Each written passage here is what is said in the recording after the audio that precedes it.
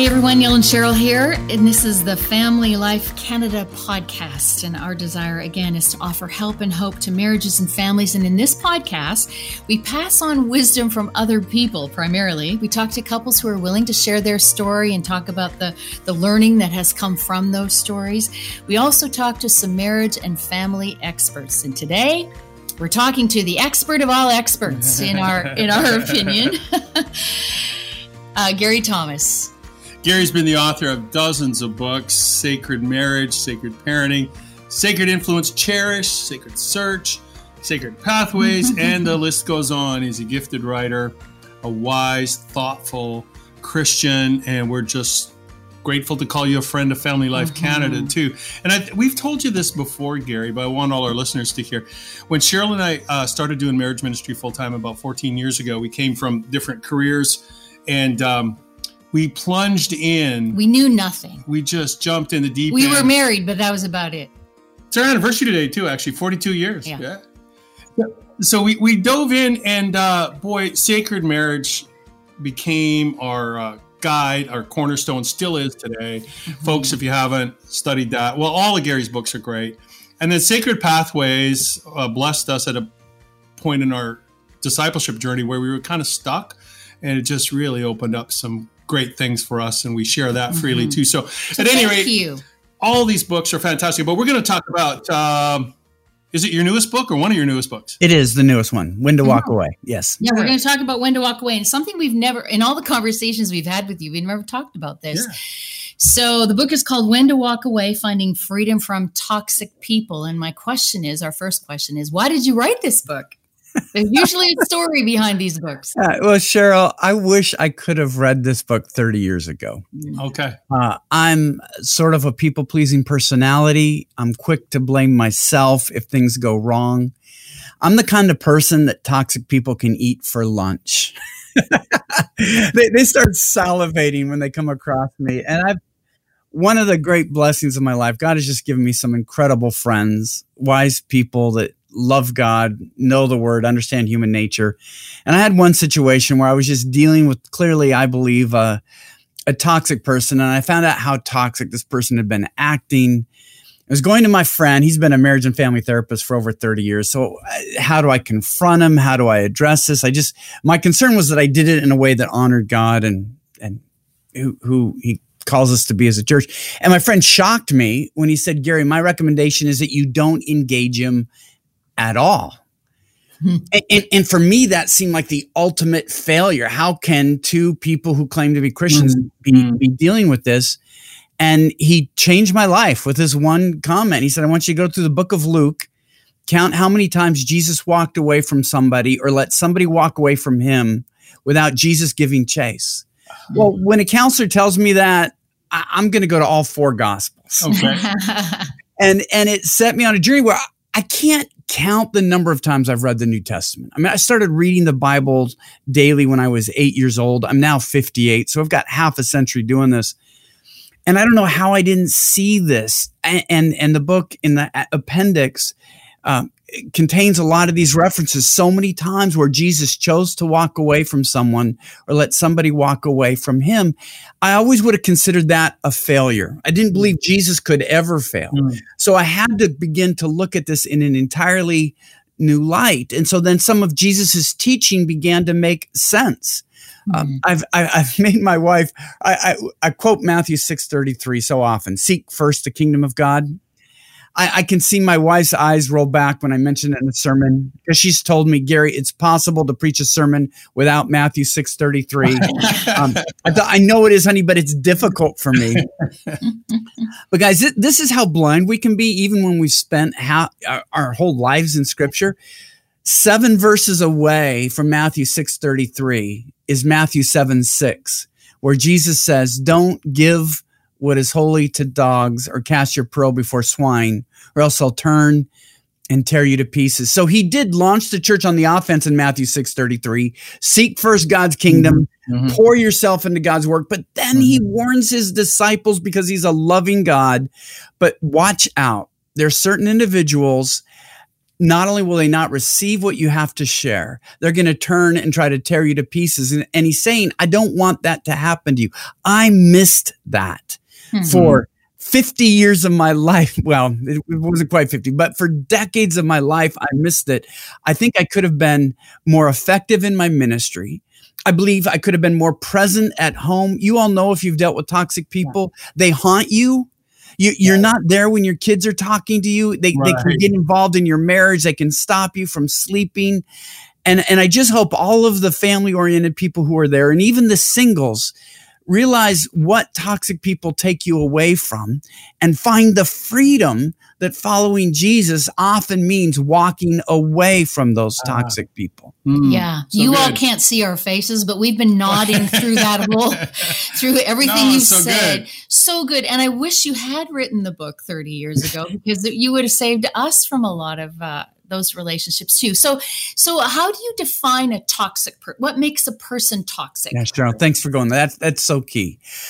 I'm not talking about walking away from difficult people. Okay. I'm not talking about walking away about people who frustrate us or are different than us. We're called to reach out to those. Toxic people are a particular kind of people. Maybe a couple sentences will help. All toxic people are difficult, but not all difficult people are toxic. What makes somebody toxic is interacting with them takes pieces out of you. It depletes you. It discourages you. You question your sanity. You question your self-confidence. They destroy your joy and your peace. And all of that might sound very almost selfish. Well, why should I worry if somebody's doing that? But here's the thing. If I lose my confidence because a toxic person is twisting things around, I don't think I have anything to share with anybody else. And it's going to affect my ministry, not just with that person, but with everybody else. If I have no joy, what does the Bible say the joy is? The joy of the Lord is your strength. So it makes us weak. There are so many ways where when I interact with someone, what I've found, and I don't know if this has been true for you, I've never had successful ministry with a truly toxic person. They've stolen my joy, my self-confidence, my peace, even what I think is sanity.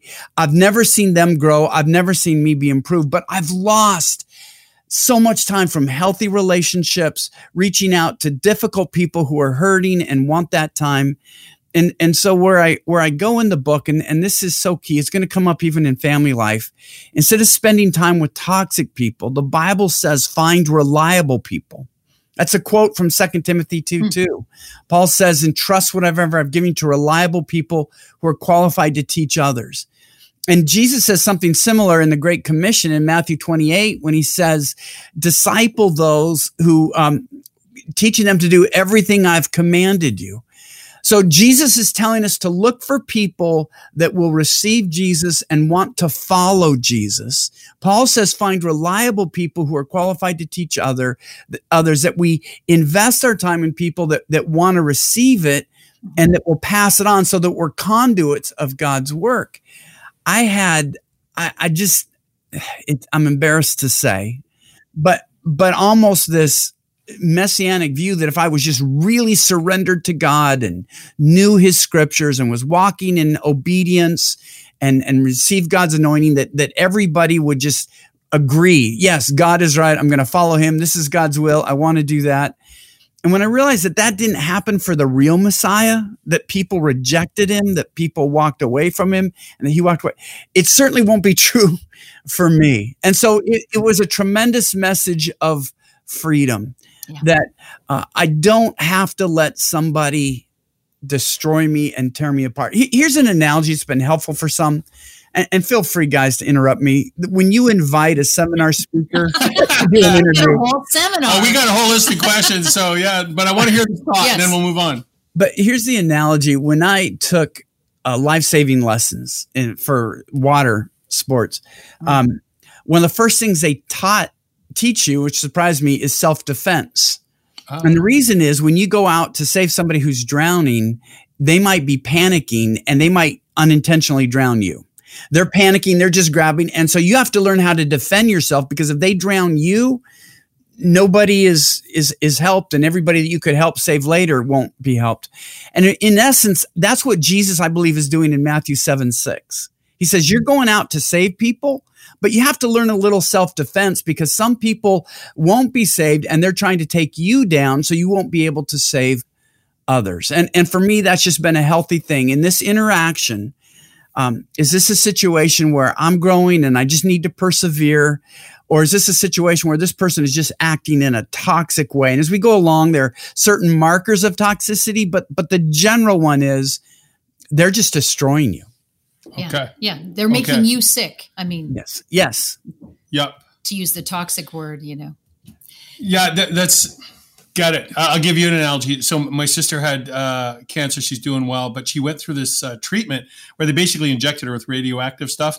When she came home from the treatment, she had to ride in the back of the vehicle. She couldn't be near her husband because she was radioactive. She was toxic. She was going to inadvertently, even though this, at any rate, is so good. And we need to grasp that. So let's get a little more specific. You talk in the book about 3 categories. We talk about more categories, but let's talk about 3 categories because we're Family Life Canada. So parents, spouse, and children. So I'd like to go a little bit deeper on this toxic notion in those 3 areas. Let's talk about parents. Yes. How parents can be toxic. And golly, how do we navigate that when we're supposed to honor them and all that stuff? And not just parents, but parents-in-law. Sure. Yes. Boy, we hear that story a lot. And not just difficult because we have that, but what makes them toxic? What can we do, Gary? Yeah. Well, let me say 3 things that really mark people out as toxic, and then we'll get into the in-laws. If control is a toxic thing, we're called to serve and follow God and listen to his voice. If somebody's trying to control us, that's a toxic thing to do. If somebody has a murderous spirit, I know that sounds overly dramatic, but you look at toxic people, they're destroying small groups. They destroy your joy, your peace. They destroy church environments. They destroy office environments. You look at their life, they destroy friendships and family gatherings. That's a mark of toxicity. And then just recognizing, and this is what will help sometimes with toxic in-laws, toxic people love to hate. It sounds terrible, but the analogy I use in the book is that I'm genetically wired to hate cilantro. We're a minority. It's about 15% of us. But I'm with you in that minority. No. It just wrecks the food. It tastes like bad soap, right? But most people love it. Well, a healthy person, according to Paul, when he's writing to Colossians, is motivated. What's delicious spiritually to a healthy person is compassion, kindness, gentleness, patience, and love. Toxicity is anger, rage, malice, slander, filthy language, and lying. That's all from Colossians chapter 3 if people want to look it up. So if you're with in-laws, now all of us can fall prey to anger, rage, malice, slander, filthy language, lying, but if we're healthy, we hate it when we see it in ourselves. We want to take a spiritual shower. We want to confess. We want to get out of it. For a toxic person, it's what makes them come alive. So you're at a family gathering and you see somebody that takes pleasure in lying about someone, who takes pleasure in anger. They're most awake and alive when they're having anger or malice, or they just say mean things. Those are things to look out for. And our job as parents and spouses is to look after our loved ones. So here's an example of that with an in-law. A guy, I mentioned him in the book. I don't remember what name I gave him in the book because I have to change the names. I don't want to just guess because I want to accidentally choose the right one. But basically, his mom was toxic to his wife. His wife wasn't being overly sensitive. It would just take his wife weeks to recover from spending the holidays with them. And they had a really tough year. Some real financial challenges. One of the kids got sick. There's some learning issues with the kid. I mean, it was just one of those years that you have when the kids can be small where you're just exhausted. And they were supposed to spend Christmas with his parents that year. And his wife just finally told him, and she loves the Lord. She wasn't being overly sensitive. She says, look, it's been such a hard year. I just can't even bear the thought of going to your parents. You know what it's like with your mom. It takes me weeks to recover. I don't have that time. I don't have that energy right now. And so he wants to know, talking to me as a pastor, look, my mom, family gatherings are the most important way to honor them. The Bible says I'm supposed to honor my parents. But I don't think my wife is wrong. I can see why she has a problem with this. What do I do? And this is basically what I said is that it's clear that you honor your wife, your mom most. Well, first, your spouse gets first priority. You all know that. You teach that all over the place. But second, you honor your mom by treating her as if she's healthy. And if one of my kids were to say to me, we'd like to come for Christmas, it's just, we just can't do it. This is our family situation. I'd say, I would hope if I'm healthy, I would say, man, we're really going to miss you. But I'd also hope I'd say to my son, but son, I'm proud of you. You're making a wise choice. You're putting your wife first. It's what I trained you to do. I'm proud of that. And then I would want to address, if it was because of an issue we're doing, I'd want to address, what can we do to help address this issue? I said, if your mom doesn't respond in a healthy way, that's on her. The one phrase I've said that so many people have retweeted and whatnot is that Christians have got to stop feeling anxious about unhealthy people responding to healthy decisions in unhealthy ways. That's awesome. Say that again. That's great. Christians have got to stop worrying about how unhealthy people respond to healthy decisions in unhealthy ways. Yeah. We can't own toxic people's reactions. We're called to respond in a healthy way and to honor them. And I think treating our spouse or our parents as if they're healthy is a way we do that. Because here's the thing. Here's another example. Toxic people will use our faith against us. Talk about that a little bit. A different situation. A guy had two abusive parents. The dad was physically abusive. His mom had been verbally and emotionally abusive. Dad was also an alcoholic, and he became a Christian. They kind of ridiculed his faith early on, saying, we'll see how long that lasts. And he admits that part of the reason he's lived out his faith is he didn't want his parents to be right. But God used it. And so when he had kids, his parents were estranged from all of their kids. When he had kids, his parents thought, this is our chance to get a do-over because now we have grandkids. And so they started asking him, when can the kids spend the night? Now, these parents hadn't dealt with their issues. There was still too much drinking and whatnot. And he was very clear, never. You're not ever going to be with our kids when we're not around. We don't think it's safe. And here's where they try to use your faith against us. I thought you were Christians. Yeah. Christians are supposed to forgive. You haven't forgiven us. If you were Christians, his parents never cared whether he was acting like a Christian. They ridiculed him for being a Christian. They were trying to use Jesus as a weapon to control him and to manipulate him to leave his kids. And so that's where you've got to say, okay, is this a healthy person or an unhealthy person? I don't care what an unhealthy person thinks of whether I'm acting like a Christian or not. They're really not the best authority on how a Christian should act. And clearly he was acting in the right way. So go ahead, Joe. No, it's okay. I want to reference a quote that you use in the book from M. Scott Peck. He says, to come to terms with evil in one's parentage is perhaps the most difficult and painful psychological task a human being can ever be called on to face. So while a lot of us will recognize toxicity in our in-law or parent relationships or family of origin, it's really hard to kind of look that in the eye. To name it, maybe. And I love what you said about grieving rather than fixing. Can you talk about that a little bit? Well, it was a counselor that urged me to do that. And I found it's helpful because I've noticed this thing. I work with a lot of young couples in premarital counseling. And I'll just use a woman in this example. It can go both ways, but it's been most common with the woman where a woman will come from a very dysfunctional background. And as a pastor, nothing gives me more joy than when a woman from that background chooses a really solid guy. You guys know what I'm talking about because often they kind of marry some of the problems that they grew up with. And it just gives me great joy because you see the gospel prevail, how God has transformed, and you realize she can have such a different life. But here's what often happens. 9 months afterwards, I'm talking to them and they're thinking, I got married now. She goes, I'm really trying to reach out to my mom now or my dad, whatever the situation was. And I think that's a spiritual trap. And I've said to some of these wives, look, I get why you want to have a healthy relationship with your mom. Who doesn't?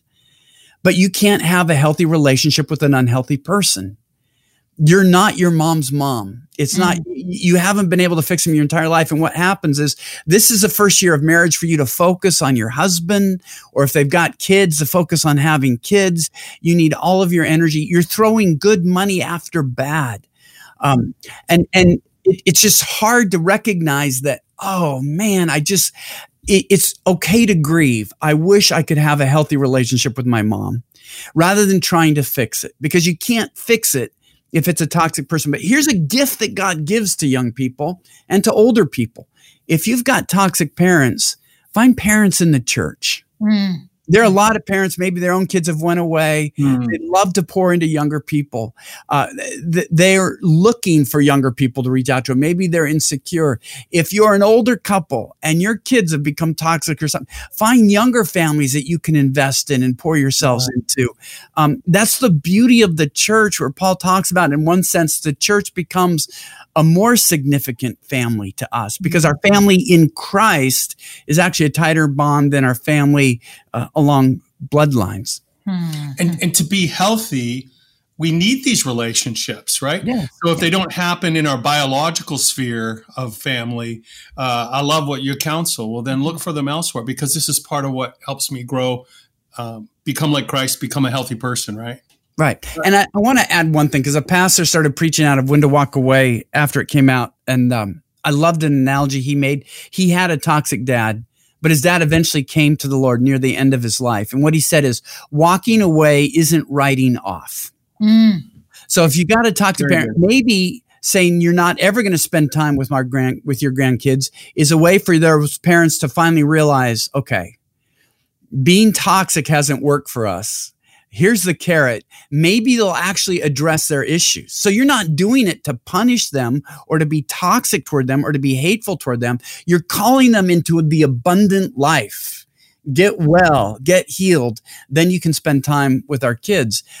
So we don't do it with malice. We do it with love. We do it with compassion. If we let toxic people win through their toxicity, it reinforces their toxic acts.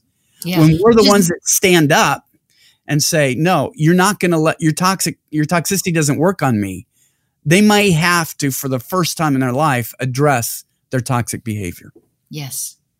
So let's move to another category of toxic relationships that are very important. It's and that's marriages. Okay. So let's talk about when does a marriage become toxic, not just difficult, because we have difficult passages in every marriage. And but when does it become toxic? And then what do we do about that in a way that honors our covenantal promises and honors what marriage is about? You write some great stuff in the book, and I realize we're asking you to summarize this for the listeners and people. If you want to go deeper on this, get the book and read it. But what can you tell us right now?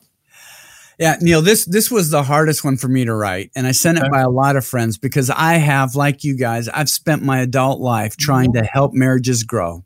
Yeah. And I stand by sacred marriage, that God uses the difficulties of marriage to help us grow. The challenges of marriage shape us. We're not to run from them. I have a very high view of marriage. But here's the thing. I finally, as a pastor, had to realize that there's a difference between a toxic marriage and a difficult marriage. I just couldn't imagine. One of the most chilling things for me is when I realized, working with a couple, this man didn't want to keep the marriage going because he wanted a healthy marriage to love and encourage his wife. He wanted to keep the marriage going because it gave him a sick thrill to have this intimate relationship where he could basically torture psychologically a woman. And it just was hard for me to believe somebody could be that evil. I mean, you mentioned the Scott Peck quote about nothing is more terrifying than realizing you had toxic parents. Realizing you have a toxic spouse may be even more so. Yeah. And so I believe as a Christian, my job is to oppose evil. And everything that God has created that's good, the Bible talks about how it can be corrupted. It says to honor the authorities in Romans chapter 13, but there are evidences sometimes where we have to do appropriate civil disobedience. Paul tells fathers, or he tells children, honor your parents. But then in Colossians 3, he also says, but fathers, don't exasperate your children. Right. So, and he talks about elders, they're worthy of double honor, but then he talks about how elders who misbehave have to be called out. So Paul says God grants us authority and structures that he's created, but evil works its way in there. Mm-hmm. And it uses the good things of God for evil purposes. And so as Christians, we have to, with, I believe, discernment of the Holy Spirit, the wisdom of the scriptures, realize that if somebody is using a good thing of God, even something as good and holy and sacred as marriage, for evil purposes, we have to stand against evil. It took me a while to get there. It takes me 3 chapters to explain that. Yeah. But I think we just have to be aware. I just don't like to think of that with people. I don't know about you guys. I never have watched horror movies. No.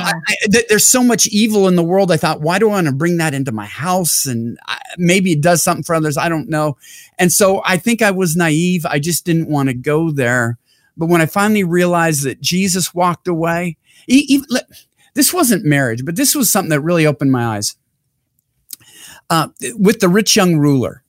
Several of the Gospels recount this story. Everybody's familiar. Rich young ruler comes up to Jesus and I've obeyed all of the commandments. One of the Gospels says something really key. It says Jesus loved him. Mm-hmm. There's something passionate about where there's something about Jesus saw. He goes, I really like this guy. Mm. And so after he told him what he had to do, he said, and come follow me. That rich young ruler is the only individual other than the disciples who accepted it that got that invitation. This was an extraordinary invitation. Jesus, if you sell all that you have, you get to be one of my closest disciples. And then the Bible tells us, of course, that he went away very sad because he was very rich, which is the opposite of what we think, right? Very rich, we're going to be very happy. And what that tells me is that Jesus didn't even let his personal affinity for someone cause him to turn away from the reliable people. Jesus let him walk away. He didn't chase after him. I don't think he was a toxic person, so it's not a direct fit. There's nothing that tells you that he was toxic. But Jesus turned to his reliable people, the disciples, and said, this is why it's so difficult for the rich to enter the kingdom of God. He had that personal affinity. He loved him. Yeah. But his ministry was more important to him than his personal affections, because I've got to pour my life out with those that God has called me to do. And I've seen in some toxic marriages where when a woman is being destroyed and who God created her to be, the ministry she could have, the call for others is being totally eclipsed. And we say, well, because of this marriage, we want this woman and her ministry to be destroyed. I just think that doesn't follow the exemplar teaching of Christ. Right. We have a primary calling that supersedes even our marriage calling. Mm-hmm. And it works both ways, both genders, because we've seen it work both ways. You say that in toxic marriages, or when one person is toxic, divorce isn't the first question. Right. So what is the first question? Yeah. When I've worked with couples, that's always what, and I just said, you know what, we are miles away from divorce. Just put it aside. It just confuses things. It's a whole different issue. Here's the thing. Even if a marriage ends up in divorce, you're going to take time before you get there. And secondly, you want years of recovery. Mm-hmm. I mean, one of the worst things you could do is to jump into another marriage in 6 months. You want to figure out what led you into that marriage, what the issues were in that marriage, and to do your work. And so you don't have to act. It's like trying to decide before a child is conceived or before the child is born, where we're going to send them to college. You know, it's like, you know what? There are a lot of steps there.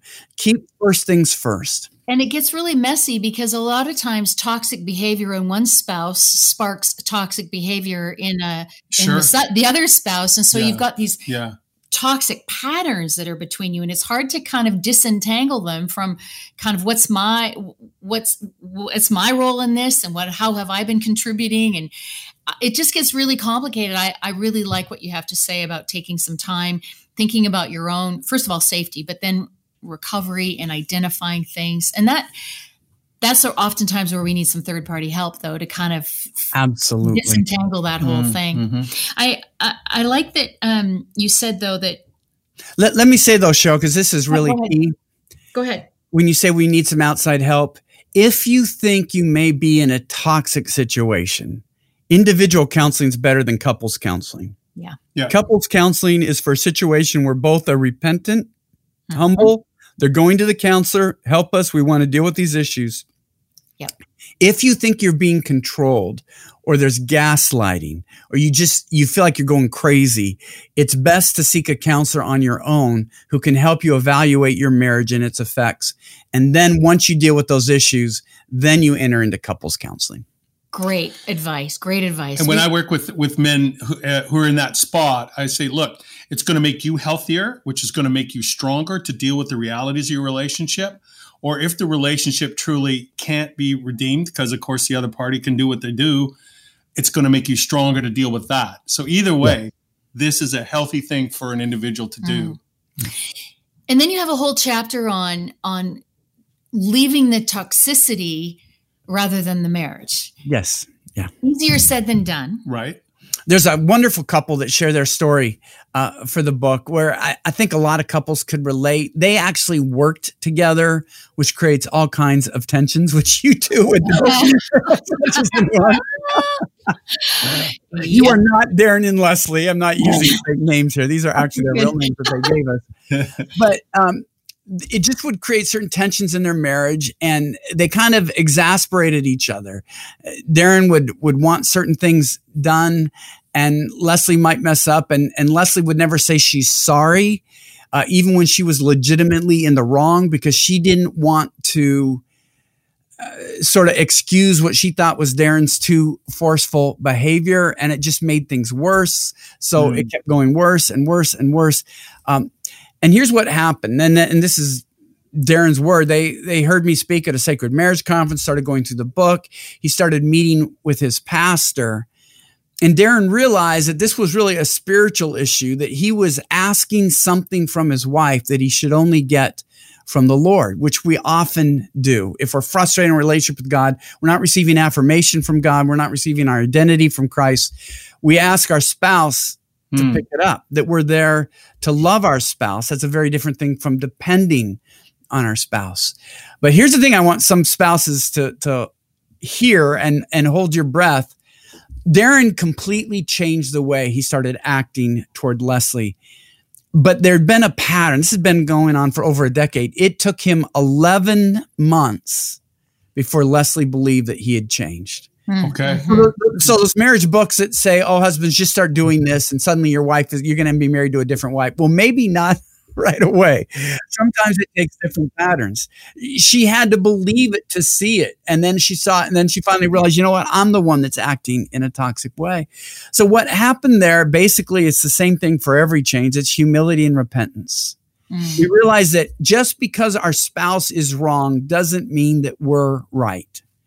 You know what? If you're trying to shoot at a target, there are 1,000 areas where you can miss the target. There's only one where you hit it. So your spouse missing the target doesn't mean that you hit it. It's taking ownership of what you might be contributing to, because often we pile toxicity on toxicity. And with the grace of Jesus Christ, knowing that God will forgive us, letting the Holy Spirit convict us. God has a way of doing that if we'll just be quiet for him. We have everything we need as Christians spiritually. So we don't have to leave the marriage. We can leave the toxicity. Now that assumes you've got two people who are willing to do that, as Darren and Leslie did. Yes. Which doesn't always happen. Right. And so I guess I just want to, before we leave this whole idea of toxic marriage relationships, I want to ask you this hard question. I like one of your lines in the book was, you hate divorce the way you hate chemotherapy. Being a breast cancer survivor, that kind of resonated with me, but that it's a necessary evil. I'm curious to know, though, how you square that with Scripture. I'm sure you have thought all of this through carefully. So walk us through it. When is it a necessary evil? Yeah. I thought chemotherapy was a useful analogy because it's a poison that would be atrocious to give to a healthy person. Divorce, it's used as a weapon, because you found someone that you are more interested in, that you have a new romantic attraction to, that you're disappointed with your spouse, you're frustrated with your spouse. When you've seen spouses hurt by this, I've seen men leveled. They gave their life to their wife and she walks out after 20 years because she found someone else. I've seen wives decimated. They gave their life. Sometimes they didn't work outside the home, completely dependent. And then the husband runs off with someone else when he reaches a certain level of economic viability. And you learn to hate that as a pastor. And you see why I believe that God hates it as well. But Jesus said what he said about divorce to protect women, not to imprison them. He said what he said because women couldn't get out of a marriage in the first century. Just men could. Men could get out of marriage, some of them said, for ridiculous reasons. And he's saying, no, that's not what it's all about. But we've turned these words about protecting women, and we've used it then to keep them in situations where when you see a woman being destroyed, if you've seen that, I can't tell you how many older parents, after I've worked with this, and I've seen this with both a guy and a woman, where the parents have said to me, Gary, we have our daughter back. We have our son back. They watched as a person was being destroyed by their marriage. And they just said, they laugh again. You know what? God is using them again. They're there for their kids. I mean, you just see what happens. And it was terrifying to write because I don't have a low view of marriage. I think there are very limited circumstances when we can and should pursue a divorce. But there is a passage where Jesus says, he even speaks in the Gospel of Luke about whoever leaves their spouse for the kingdom. And so what did he mean by that? And I think if a marriage is so destroying a person and it's keeping them from doing what God has created them to do, they're not leaving for their own happiness. They're not leaving because they found somebody better. They're not leaving for their own enjoyment. They're leaving because they realize, God, the first call on my life is to seek first the kingdom of God. Nobody gets to stop me from that. And that's what Paul said. I think, to use the language in 1 Corinthians 7, if you live with an unbeliever and you're allowed to be a Christian and they're allowed, don't divorce them. You know, maybe your example will call them. And I think that's true for every Christian. But he says, but if they finally say, look, if you're going to be this Christian, I'm not going to have anything to do with you. Paul says, you're not bound. Let them go. And I think we have to look at toxic people in the same way. Your first call is to seek first the kingdom of God and his righteousness. And usually what I found, if you do that, if you say, no, I'm going to serve God and I'm going to seek his righteousness. I'm not going to do unrighteous acts with you. I'm not going to, if you're involved in financial fraud, if you're involved in sexual things that I don't feel right about, all of that, usually the toxic spouse will eventually leave unless you've got those cruel ones that get a sick satisfaction out of abusing.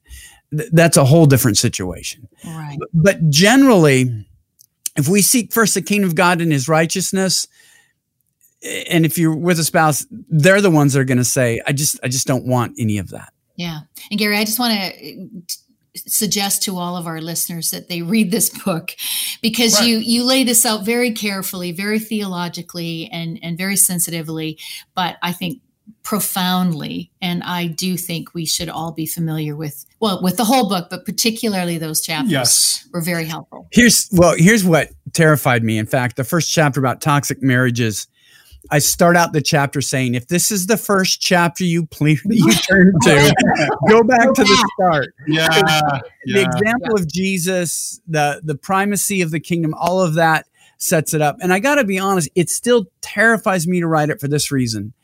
When Sacred Marriage came out with that subtitle that I think really helped it to take off, what if God designed marriage to make us holy more than to make us happy? Healthy people got that. And they said, that's true to life. And it sold a lot of books. But then I became horrified when I realized some people were turning that around and telling people to stay in abusive marriages. And I said, no, that's not the right application. And I know that's how When to Walk Away is going to be used as well. That though I try to lay out the biblical case, some people to get out of a frustrating marriage are going to say it's a toxic marriage. It's just the challenge we face. it's our job to try to speak truth and lay it out, but ultimately Right. all of us individually are responsible for reading, studying the scriptures, praying, seeking counsel, and making the most God-honoring decision that we can. This conversation is so great. And if anybody's listening and you want to go deeper with this, again, read the book, but find a wise Christian person to air this out with, right? So don't just, take a phrase from this podcast and, choose a whole course of action on that, but reason it out, right? Pray with somebody who's wise and check the book out. We're going to one more application. And the last thing we'll do, we also talked about children, and we're not talking about dependent children. Right. There's a lot of us who have 2-year-olds that we think are toxic, right? Because they're making us crazy. So we're not talking about walking away from dependent children, but maybe adult children, right? Isn't that more where we have to sort this out? If the relationship is toxic, give us some wisdom there too, Gary. Yeah. I want to tell parents who have slightly younger adult children, just to learn from the lessons of parents who have older children that were toxic. Because I'll ask these older parents, has giving in to toxic kids helped them grow? I've yet to find a parent that said yes, that it's a good strategy, that rescuing a toxic kid doesn't work. And it's the opposite of scripture. Here's a dad who had 3 kids. He had a son and 2 daughters. It terrifies me because that's my family, but this is definitely not my situation. I have an amazing son, but his son was he was just toxic. And his 2 daughters are incredible. I mean, just amazing women of God. They love the Lord, solid, making wise choices. And he was meeting with a counselor, and he knew the whole family situation. And he said to him, you realize you spend more time on this toxic son alone than you do your 2 healthy daughters combined. And that's the opposite of the biblical model when Paul says to Timothy, find reliable people. We need to train up solid servants of the kingdom. And often we let one toxic kid turn us away from the reliable kids. And that just never works. And he said to him, look, has this helped your son make wiser choices? No. But has it taken away a lot of time from your other relationships? Absolutely. And I see that time again. Another situation was a woman who had a toxic older daughter. And this woman God has called to ministry. She's a gifted Bible study teacher, a mentor to a lot of women, solid marriage, all of these areas. And her daughter would call her when she was in crisis, and she would keep rescuing her. She would cancel times of her Bible study. She would tell her husband, I'm sorry, we can't go out. She would beg off other friends that needed to get through. And a decade of this, and she realized my daughter is no closer to responsibility or God than she was. And she's just adding up all the hours that she took away from fruitful ministry that could have been released. And it's just hard, but it's the model of Jesus. There were people that said, Jesus, please stay, and he still left. And there were some times that people said to Jesus, please go, and Jesus left. Now we know as God, he loved them. The Bible tells us God doesn't want anyone to perish. Right. And so Jesus' desire was never to want anyone to perish, and yet he would still walk away. If God can walk away, even from us, then we have to make the hard choice sometimes with our kids. And again, that's not writing them off, Right. but it's recognizing that rescuing doesn't help, and taking time away from healthy relationships just isn't wise. And then you also mentioned and really trusting that God is working behind the scenes and working in their lives in ways we can't see and in ways we actually can't control as parents. Absolutely. This is what gives us confidence. Parents, the Holy Spirit is real. God is plotting and he's planning. You think in the Islamic world, if you talk to missionaries, one of the primary reasons that Muslims come to the Lord is they have dreams. Because the governments, they can't stop people from having dreams. God is creative in reaching people. And so you're not condemning your children by focusing on time. God is going to work. You're there to be God's instrument when he calls you forward, but have an open ear to what God wants you to do, but give yourself generously to the reliable people. And maybe as we start to wrap up, this is just a good point. The whole thing about whether you're walking away from a toxic parent, spouse, or child is so that you can give yourself generously and sacrificially in healthy ministry relationships to reliable people. Yeah. Sure. I'm not talking about psychological self-care, though there's a place for that. I'm certainly not talking about so that you can go binge watch Netflix. Right. It's about making the best use of our time. Our time is limited. In my late 50s now, I realize it's getting more limited, and I just want to make the most of every moment. And I've just found, looking back, toxic people are a tremendous waste of ministry time. And I just follow an example of Jesus and learn when to walk away. You have a great chapter in your book about being toxic to ourselves. We're not going to talk about that today, but it's a great chapter. But I just want to know in general, if there's sort of an antidote to toxicity, because one of the hallmarks of toxicity, as I've heard you speak, is lack of repentance, an unwillingness to change. So is there something that can unlock that if you are in a toxic relationship of some sort? The best antidote to toxicity is humility. It's been called throughout the Christian church's history, the queen of the virtues. There's really no sin that you can commit if you're a humble person. You wouldn't cheat somebody financially. You wouldn't abuse somebody sexually. You wouldn't make somebody feel smaller if you have humility. You want to encourage people. You want to lift them up. You want to build them up. And so I go back to Colossians 3, where Paul says we take off anger, rage, malice, slander, filthy language, and lying. We put on compassion, kindness, gentleness, patience, and love. Yeah. And so I run that list through my mind all the time. Today, am I acting with kindness, compassion, gentleness, patience, and love? Am I responding with anger, rage, malice, slander, filthy language, or lying? I'm to take off one and to put off the other. So the short answer is the gospel of Jesus Christ, the life of Jesus Christ within us. And it's such a better life. Sure. To give, when you taste it, when you learn to encourage, gossip loses its appeal. When you learn to love and to relate, lust seems like such a weak, pathetic counterfeit in comparison. When you learn to give, you learn it's so much better than cheating or committing fraud. It's just God's way is better. Choose the abundant life over the toxic life. Well, we have so enjoyed this conversation. We could go on and on and on. But thank you for all of this, Gary. As always, gracious words, kind words, helpful words, clear, corrective. Thanks for all of that. And if you've made it to this point in the podcast, people, once again, the book's called When to Walk Away by Gary Thomas. Would you share this podcast? Would you direct your friends to this book? There's help and there's guidance for all of us here. So thank you, Gary, so much for being part of this. Well, thanks for having me, inviting me out to the Pacific Northwest again for a little bit. What do you guys call it? The Pacific Southwest in your place, right? Yeah, right, in Canada, I guess it would be. We just call it Lotus Land. We do. A beautiful place in the world. It is a beautiful great. place. Yeah. Okay, well, please, our best to you and your family. And thanks again, Gary, for joining us. And thanks to you, our listeners, for being with us. You can check out other interviews we've done with Gary over the years, and also listen to some other podcasts on the Family Life Canada podcast at familylifecanada.com. Thanks for being with us. We'll talk to you again soon.